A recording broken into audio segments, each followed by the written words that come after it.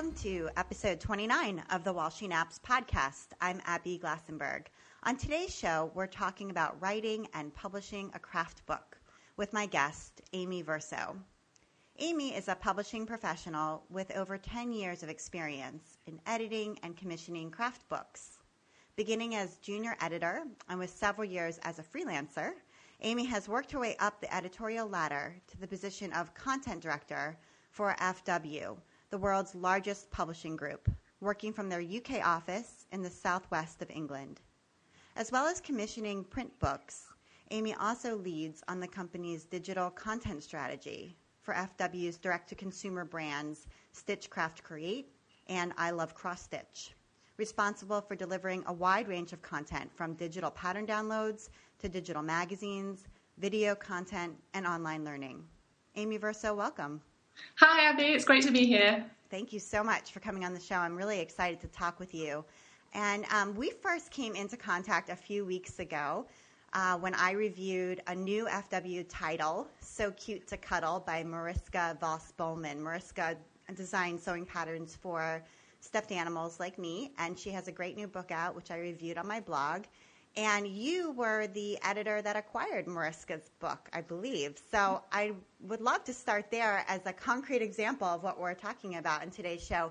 What was it that you saw in Mariska's proposal, for example, that caught your eye and made you want to think about acquiring her book? Sure, yeah. I mean, Mariska's a great example, a great place to start. Very happy to talk about that. Mariska came to us with a very polished proposal. She had completed the whole body of work before she even put it on the table for any publishers to look at. The quality of her work was exceptionally high. The finish in her actual stitching, her makes, was so high quality and, packed with personality, really original. And something that I hadn't really seen before. We have a great interest in sewing patterns, in toy sewing patterns from our consumer business, and it really felt like this was the right time to publish this content. The other thing that was great about Mariska was that she was able to do all of her own diagrams, and they were in a fantastic style, really clean and easy to follow style. And she also had an online platform. She was already selling her patterns. She had an online following through that. And we could see that there was a consumer demand for what she was producing. So how many proposals come by your desk on like a weekly basis? I mean, actually, what that's called in publishing speak is the slush pile, which is a kind of funny term, but we don't actually have, my desk isn't, towering over with proposals, unsolicited proposals.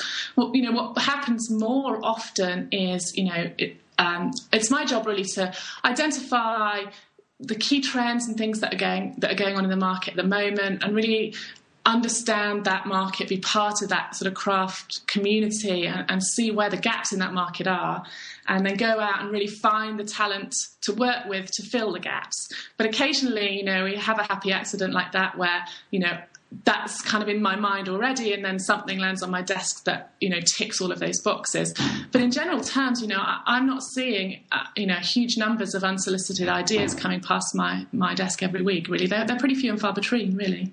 Okay, so Mariska was one of the exceptions then, and it sounds like she was an exception in two ways. One, in that she did send you an unsolicited manuscript, and two, in that the manuscript was really complete already. Like, I've written 2 craft books, and in neither case did I actually finish the entire body of work before submitting it. I finished maybe 3 projects, completed, and then wrote the rest of the proposal with the fleshed out table of contents and that sort of thing. So am I right that was sort of exceptional? Absolutely exceptional. That really rarely happens. And I think talking to Mariska about it, she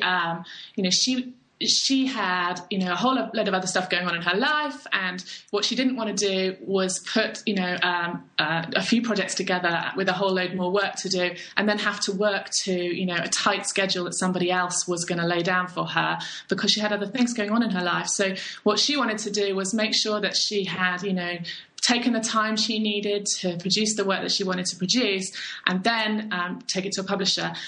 From my point of view, that was fantastic, because it meant that we were able to move really, really quickly and go from that, initial proposal to having a published book in a much quicker time frame than we would normally be able to do. Yeah, I mean, how fast was it? So from the time that you first saw it to the time that it hit bookstores? Oh, I mean, gosh, I don't know off the top of my head, but I do know that it was a lot quicker. I mean, one of the issues in timings and things is that, when we're printing and shipping books, we're doing that from the Far East. So you lose a lot of time once you've kind of finished the book in actually the printing and shipping. So we didn't avoid that side of the delay, but it just meant that she was able to deliver the book, a few weeks after we signed the contract rather than normally, several months. Yeah, that is really a significant difference, because for my first book I had maybe 7 months, and my second one I had a whole year. Yeah. So for the content development part of it, and then it goes to the publishing house for the rest of the work, the design and the layout, the editing. Yeah, which is a lengthy process in itself. Yeah, it is lengthy. It can end up being 2 or 2.5 years from start to finish, where it sounds like you cut out maybe 8 months or so of the something like that. Yeah. Yeah, that's pretty interesting. So, so of the unsolicited manuscripts that you get, which doesn't sound like it's very many, but is hers truly an exception, or are there other ones that that do get through? There are other ones that do get through. I mean, the ones that get through probably are the exceptions. And, I can talk a little bit about what is appealing to me, if that's... I'd love to hear that. So, I think the most important thing in any unsolicited proposal is that the author has really thought about their unique selling proposition, so the USP of the book. As I said, it's my job to go out and identify the market trends and what those gaps in the market are. And if I feel that, an author has already done some of that work, that they've looked at what the competition is out there, they know that their book is different and special because of whatever their special factor is, then that really helps me that, I have something solid straight away. This is the only book that's going to teach you how to X, or this has got more patterns than any other book on the market, or, that it's got something that's a real unique hook to it, then it's instantly going to grab my attention. If it's just, oh, here's another pretty book of patterns like 20 other books on the market, then, it's not going to get my attention. And the second thing that really makes a huge difference is visuals, like actually having some good photographs of the work in question. You'd be amazed at how many people sort of send in ideas, but they don't have any kind of visual material with them. And, we're talking about craft. It's such a visual medium that, if you don't send me any pictures, it's not going anywhere. Right. And it's important to understand that, if once you do sign a contract with a publishing house, it may or may not be that you take all of the photos. I mean, you might take none of the photos and that end up in the book, and a professional photographer might do all of them, or you might take some of the step-by-step photos and a professional photographer might do the beauty shots, or, it can be kind of a combination. So just because you do need to have beautiful visuals in your proposal doesn't mean that you're going to be then tied to creating all of the visuals from the final book. Absolutely. Yeah. It's just really for me to see the quality of the work. I need to be able to see, the makes, in the same way that you would need to take a great photo of what you've made to sell in your Etsy store, or, to put on your website, on your blog. It's that kind of standard that if you're going to have substandard pictures, then, you're not going to get the response that you're looking for from them. So, yeah, absolutely. You don't need to pay a huge amount of money to get, professional shots done, but you do need to have, some thought as to the visuals that you send in with any proposal. They really need to grab my attention. But in almost every case, we would, reshoot the beauty shots particularly to get those right. And even, Mariska's pictures that she sent in, going back to that example, she sent in some fabulous images, and she had posed the animals, in trees and in very much in the way that we ended up using in the final book. So kind of the way that she initially showed us her work, we really felt that was important to carry that through, and we kind of emulated that style in the final book. Absolutely. And how important... you mentioned that she has an online audience, which she does. She has a very successful, thriving PDF pattern business.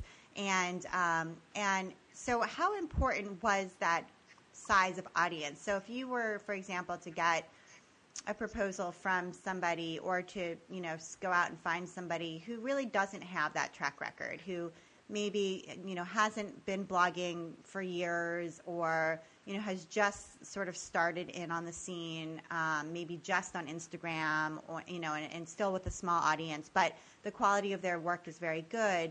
How much does that weigh against them?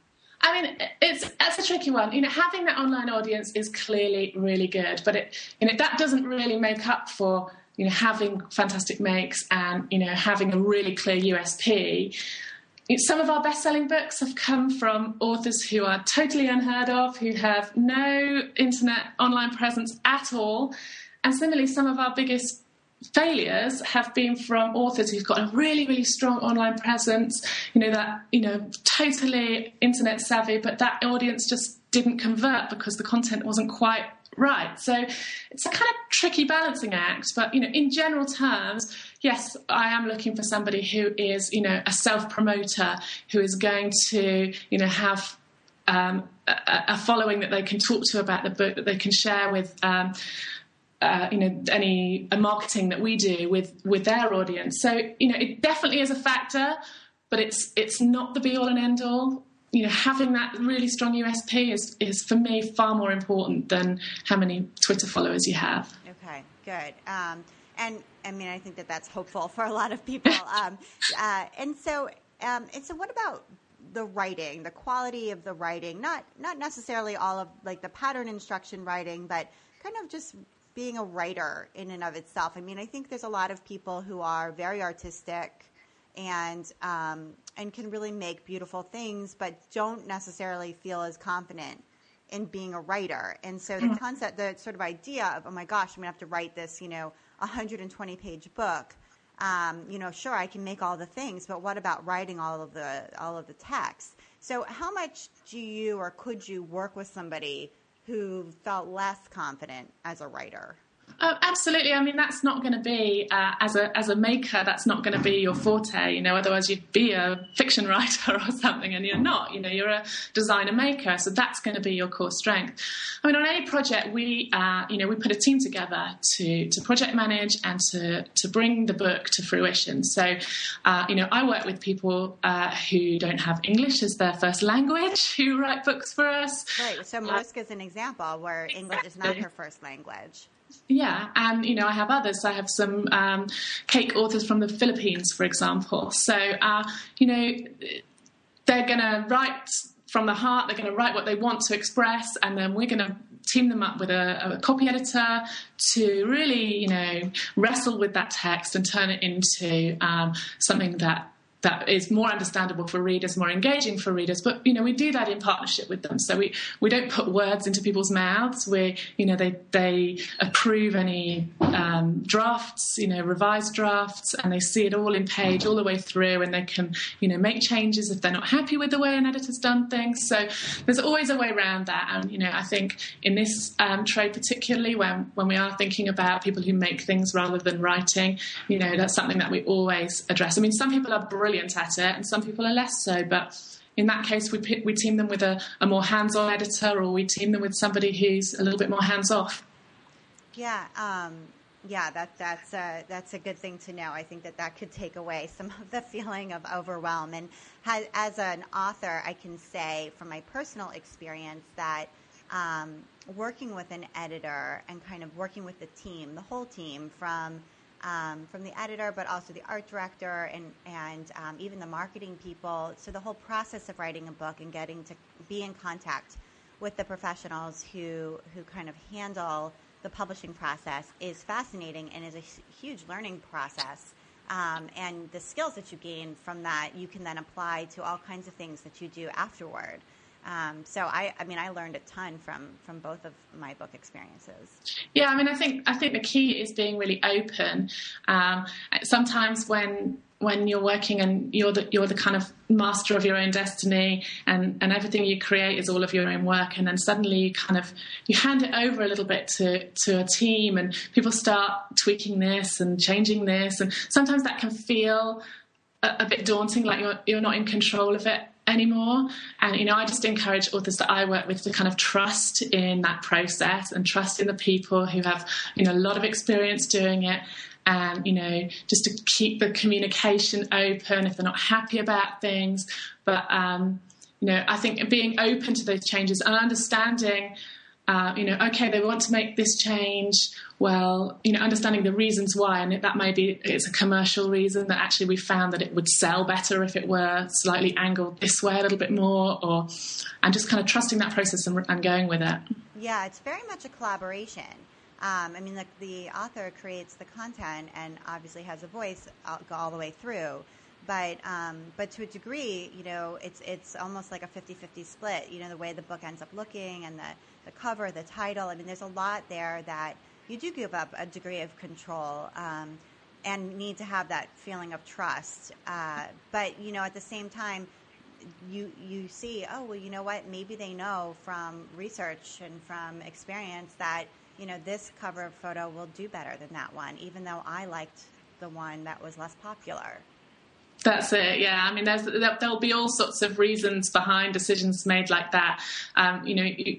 Everything's subjective at the end of the day, but, we tried to put a bit of science behind it. Well, we found that actually if we put a bunny on the cover, books with bunnies on the cover sell really well. So, those kind of decisions are being made all the time. Yeah, totally. All right, so let's just talk about contracts for a minute. I think sometimes for an artist or a maker, you get the contract and, some people work with an agent who can really help them to decipher what the contract says, and some don't. Some people hire a lawyer to help them advocate about the contract, and some don't. So sort of explain kind of what is a typical author contract spell out?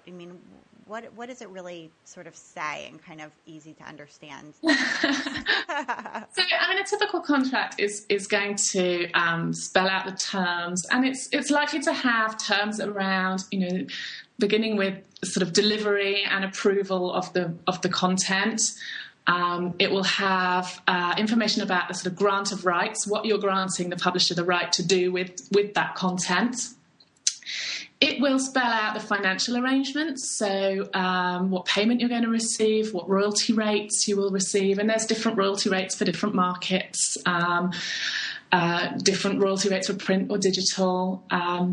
There'll be information there about the copyrights of it, and then small print things like the warranties, the indemnities that you're not telling people to do something that's going to be harmful to them, etc. So those are sort of the big points within it, the main kind of points. But every contract is like from different companies are going to likely to be different. But that's sort of the nuts and bolts of it. Okay, and so let's talk about royalties. So for people who maybe have never sold something that will earn them royalties, what are royalties, and how does the structure of a royalty contract work? Sure. So, a royalty is where you're paid a percentage of the net receipt to the publisher on every sale. Excuse me. So what's likely to happen is that you will be paid an advance up front, advance against royalties. So, for example, we would pay you a fee to go away and finish writing the book for us and to deliver it to us. We would pay you that in probably 3 or 4 payments, one when you sign the contract, one when you deliver some of the material, one when you would deliver the bulk of the material, and a final payment on publication. But that then is then held on account, and you don't receive any further payments until the level of royalties has reached the level of the advance that you've already been paid. And only then would you start to earn additional royalties for any sales that happened on top of that. But that advance is, that's the publisher's risk.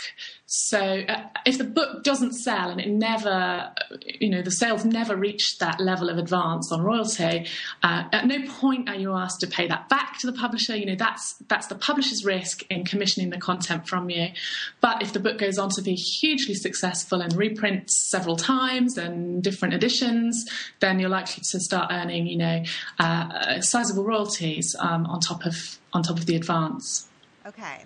That's right. So, how do you feel about, do you feel that in general authors should try to negotiate for the biggest advance possible? Because to a degree, right, that's the only guarantee of payment. So if you, I know of many authors who have worked with craft book publishers, not FW, but other craft book publishers that have gotten no advance at all. Yeah. And so you work sometimes for 6 months or a year, and, turn in this material, and then with no advance in the hopes that you will earn future royalties. And, some people would say, well, then you'll get your royalties quicker because there's no advance to make up. But on the other side, other people would say, no, negotiate for the largest advance possible because there's no guarantee you'll ever get royalties. So this may be the only money you ever see from this content. So where do you weigh in on this? I sort of sit on the fence a little bit. I think that, authors need to be paid for the work they do. I don't think anyone should work for free. But I also, am against sort of negotiating for the highest possible advance because I think that there's, you need to share the risk in a way with the publisher. They're taking a punt on you, and it sort of shows willing that you're sharing that risk with them. So I think being paid a fair amount for the work that you're doing up front is absolutely right, but kind of trying to inflate that beyond what you're the actual work that you're doing, I don't really agree with that. Okay. And so what about working with an agent? Do a lot of your authors come in with an agent or bring in an agent after it looks as though, they might end up being able to write a book with FW? That doesn't tend to happen. In my experience, that hasn't happened a lot. I have worked with authors who have agents, from the word go. My personal point of view is that I prefer to work directly with an author rather than through an agent. That's really because I feel like I can have a better relationship directly with the author. We can talk through their concerns. I can raise their concerns with, people further up the chain than me and just have a more immediate relationship. Whereas I think kind of having to go through an agent sometimes sort of inhibits that communication and makes it a little bit difficult. Agents are always going to try and push up the price so that they can earn their cut of the deal. And of course for publishers that's off-putting. We're sort of paying for somebody else to be in the mix that, doesn't really need to be there. And I think, one of the conversations and the comments that we had around the blog post that we were first introduced on, Abby, was that, the idea that, that I think it's sometimes tempting to look at publishers as trying to trample on your rights and get you to work for nothing and take all the money, and to sort of see us as this sort of cutthroat industry, and we're really not. It's really not like that. It's all about the individual relationships. We negotiate on all of those terms. We make sure our authors are happy, that they understand what they're signing. If they're not happy with those terms, that we can talk about that and get to a place where everybody's really comfortable, and that we're not going to try and damage their business that they've already got running, their patent business or whatever that is. That we can work together in partnership. I think that's really key to understand. Yeah, it's interesting. So I don't have an agent, and I negotiated both of my deals myself. And I will say that I learned a lot just from that negotiation process because I had multiple publishers for each of my books that were interested, and I got a chance to talk with the acquisitions editor at all of the different houses and learn from them what they were looking for, and it was really fascinating. And then when it came time to sign the contract, I actually hired a lawyer locally, and he looked over my contract and then had a conference call with me and explained and raised questions for me that I would have missed. And then I went back and was able to sort of raise those questions and get them answered to my liking. And after that, I did feel confident that I was, getting what I wanted. And then didn't have an agent who was going to then take 15% of the earnings from the book in perpetuity. I mean, I think that's a really sensible approach. It is a contract, and that is going to frighten people. So I think the way that you've approached it would be a brilliant way for anybody to do it, really. Yeah, because a craft book doesn't earn all that much money. Okay, you can earn some money from it, and some of them do very well. But we're not talking about like having a giant earnings from any one book, most likely. And so if you're hiring an agent, there's pros to it for sure. And I know many craft book authors who absolutely say that having an agent is the best thing that they've ever done. But you do have to realize that you're giving that person a cut of the advance and of all of the royalties forever. Exactly, and as you say, I think gone are the days when you could sit and write craft books for a living, and that be your sole living.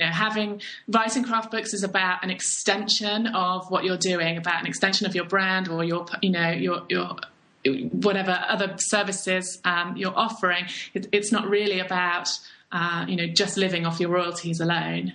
I love that idea. I do think it's an extension of your brand, and I do think it's worth doing, even if it means that you aren't able to spend as much time on your own business for a period of time, because there is something still very valuable about having a book. And like I said, the learning experience of writing the book is also very valuable. Yeah, I mean, as a marketing piece, just to raise the profile of your brand and your business, and you as a designer, it's a fabulous marketing piece for you. It is. It's fun. It's fun. It's just fun. It's exciting. There's something more exciting than having your mom go into the bookstore and find your book. That's exciting. Let's just face it. So let's talk about copyright a bit, because this is a question that people often ask me and are often confused by. So the work that gets published in a book, first of all, that work has to be new work that's never been published elsewhere. Is that right? Well, I mean, this is a fairly sticky subject. So, and I'm not an expert in copyright law. So, I'm just going to talk from my personal experience rather than knowing, everything there is to know about this. But I mean, from my point of view, I don't know that it has to never, ever have been seen anywhere before. You can bring things like new editions. You could perhaps bring a print edition of a work that had been previously published as an ebook before, but had never been a print book before. So, and I have experience of working on both of those things. So I think that's a slightly grey area, that it can have, it's brand new work that's never, ever, as long as that's open on the table and everybody knows, the life cycle of this content, where it has been, what, and is happy with that, then, I don't think that it's as black and white. Okay. All right. And then once the work, though, is published in the book, who then owns the copyright to that work? So if I write a pattern book and FW publishes it, who owns the copyright to the patterns? The copyright remains with the author. But the rights to publish it pass to the publisher. So it's absolutely copyright Abby Glassenberg on the pattern, but in terms of the photography, if the publisher has shot the photographs and done the layouts, then the layouts and the photography would be copyright the publisher, and the publisher has the exclusive right to publish that content. Okay. So here's a sticky issue. So I allow people who purchase my PDF self-published patterns to sell things that they make from my patterns. So if you buy my giraffe pattern and you make 15 giraffes, you are welcome to set up a stall at a craft fair and sell those 15 giraffes with like a little tag, saying that the pattern is mine and pointing people to my pattern. But other than that, you're welcome to do it, and I think it's fantastic. So what about if I publish that giraffe pattern or let's say another one, an elephant pattern in a book, can somebody then make those elephants from the book and sell it or not? Since I allow it and I own the copyright, but perhaps FW has a different policy. No, if it's your pattern and you allow it, then we print, we honour that. So, for example, Lisa Lamb, who writes bag making books, very, very successful bag making books, that's her policy too. She's happy for you to sell handmade bags that you've made from her patterns, and that is what we print in the copyright, that you're allowed to do that. But she doesn't allow copyright for manufacture, mass producing, factory line of these designs coming out. So that's down to the author. I mean, that's my experience from here. FW, it may not be the same across all publishing houses, but the standard line that we would put in any copyright notice was that the items in this book are copyright and they mustn't be made for commercial purposes. But authors can choose to override that if they wish. Okay, so interesting. So I never chose to override that, but perhaps I should have, but I didn't. I didn't know. I wasn't thinking ahead. I didn't have a PDF pattern business when I wrote my book, so I wasn't thinking ahead toward this moment and the sort of contrast in what I allow. But that is interesting because from both of my books it doesn't spell that out. So I guess if it was different from the standard, it would be spelled out in the book itself. So if people are wondering, if they're at home now and they love this particular book and are wondering could they sell the things from that particular book, and they should look at the copyright notice printed there. And if it doesn't have that sort of more exceptional idea of yes, you may, then you should assume no, you may not. I think that's pretty safe to say that, yeah. Okay, and I think for the most part, the answer is no, but perhaps there's some authors who override that. Yes, I think that's my experience. A handful have chosen to do that, but on the whole, people like to rights protect their work. Good to know. That is super good to know. Okay, so let's just talk a little bit about how publishing is changing, because this is something we touched on in the blog post that first introduced us, and craft publishing is definitely changing, at least from my perspective. So, it's becoming more digital. There's incorporating a lot more video and online learning, and I think that's really affecting the market, affecting authors' decisions. Can I afford to write a book? Should I write a book now? Affecting customers. Should I buy a book versus buying, a digital pattern, and where I can get things a la carte and all of that sort of thing. So what are some of the changes that FW has incorporated into how it's publishing books now versus how it was publishing books 10 years ago, let's say? Yeah, it's no surprise that the print book market is in huge decline. I think it's down around 10% this year on last year, and it was down last year and the year before. So, a really, really challenging time for publishers. The ebook market, is just really not bridging the gap in the way that we had anticipated that it would. So, print revenues are down really across the board. And, that's, yourself, when you want to, learn something, you need to find out something, do you get in your car and do you drive to Barnes & Noble and buy a book, or do you, reach for your tablet and type it in, So it's sort of finding that sweet spot between, what content people are really prepared to pay for and the content that they can get for free on YouTube, say. So, what we found, people tend to want to pay for is, really high quality instruction and patterns. People will pay for good patterns. So that's not to say that, the print book is dead in any way. We're still seeing, amazing success stories on books, but it's absolutely much more of a challenge than it's ever been, really. So, F&W, we're sort of, we like to think that we are really leaders in this change and, innovating in this craft space. And one of the ways that we've done that is we changed our business from, being a print business to being a sort of 360-degree business, bringing in e-commerce, bringing in, digital product, bringing in video, and making, much more rounded portfolio than just solely relying on print books. And at the same time, we communitized our business, which sounds very grand, but we used to have a books division and a magazines division and an events division, and we sort of turned that on its head, and we said, actually, we don't want to be thinking of ourselves in these sort of silos, and we're going to communitize our business so that we have a craft business, and we have a writing business, and we have a design business. All of our magazines, all of our books, all of our events all speak to this customer directly within their community. And then from that, we then start to learn about that customer far, far more than if we're just, thinking about books or thinking about magazines.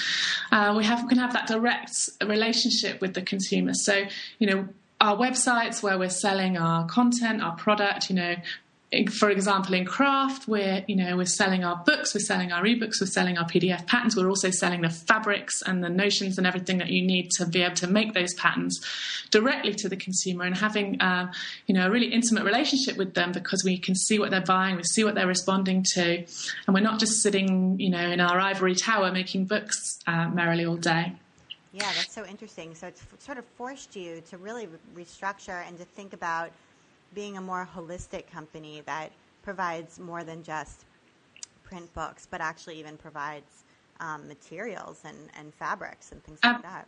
Absolutely, yeah. So, we're constantly trying to innovate and trying to, find ways to work better with our community, to really serve the community. What do our crafters want, and how can we give it to them in the way that they want it?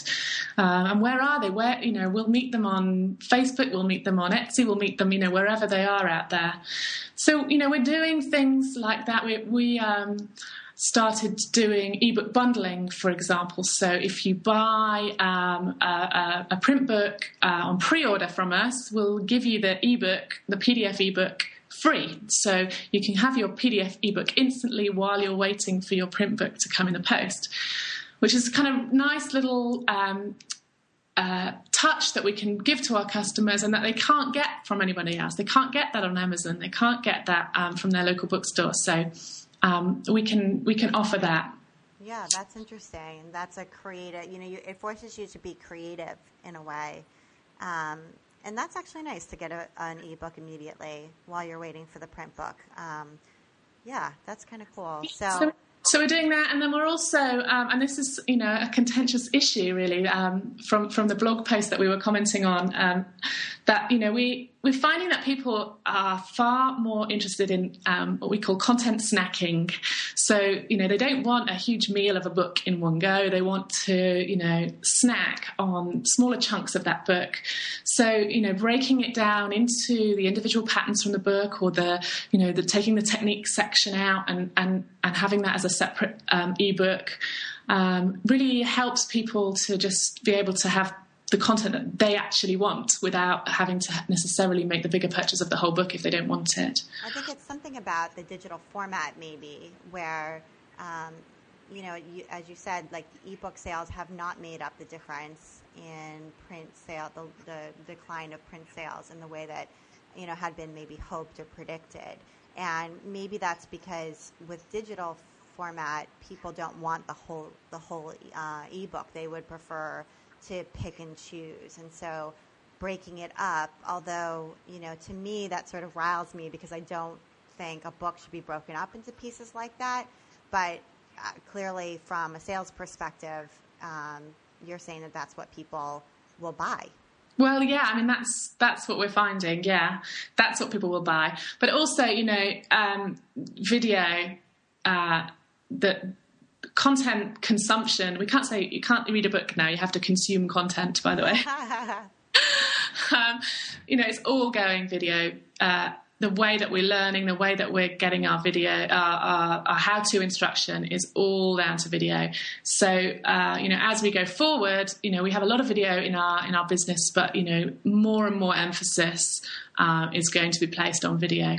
Yeah, absolutely. And I'd love to see video incorporated into ebooks so that it really takes advantage of that digital format where you can embed high quality video of the author herself working with the materials and supplementing what's in the book. I think that would be totally great and exciting. And I also am a huge fan of book trailers. And I think, I know I didn't have a trailer for the first book, and for my second book, I actually paid for the trailer. I mean, I hired a local videographer, and he helped me to make the trailer. And although I had the blessing of my publishing house, there was no money to put toward it. I mean, there was very little money to put toward marketing generally, and so that certainly wasn't part of it. But I used part of my advance for that, and I really felt like it was well worth it, and something that I would recommend to people. I mean, there's very few craft book publishers now that are actually paying for trailers for their authors, but I do think it brings the book alive, and more than just like a slideshow of stills from the book, but an actual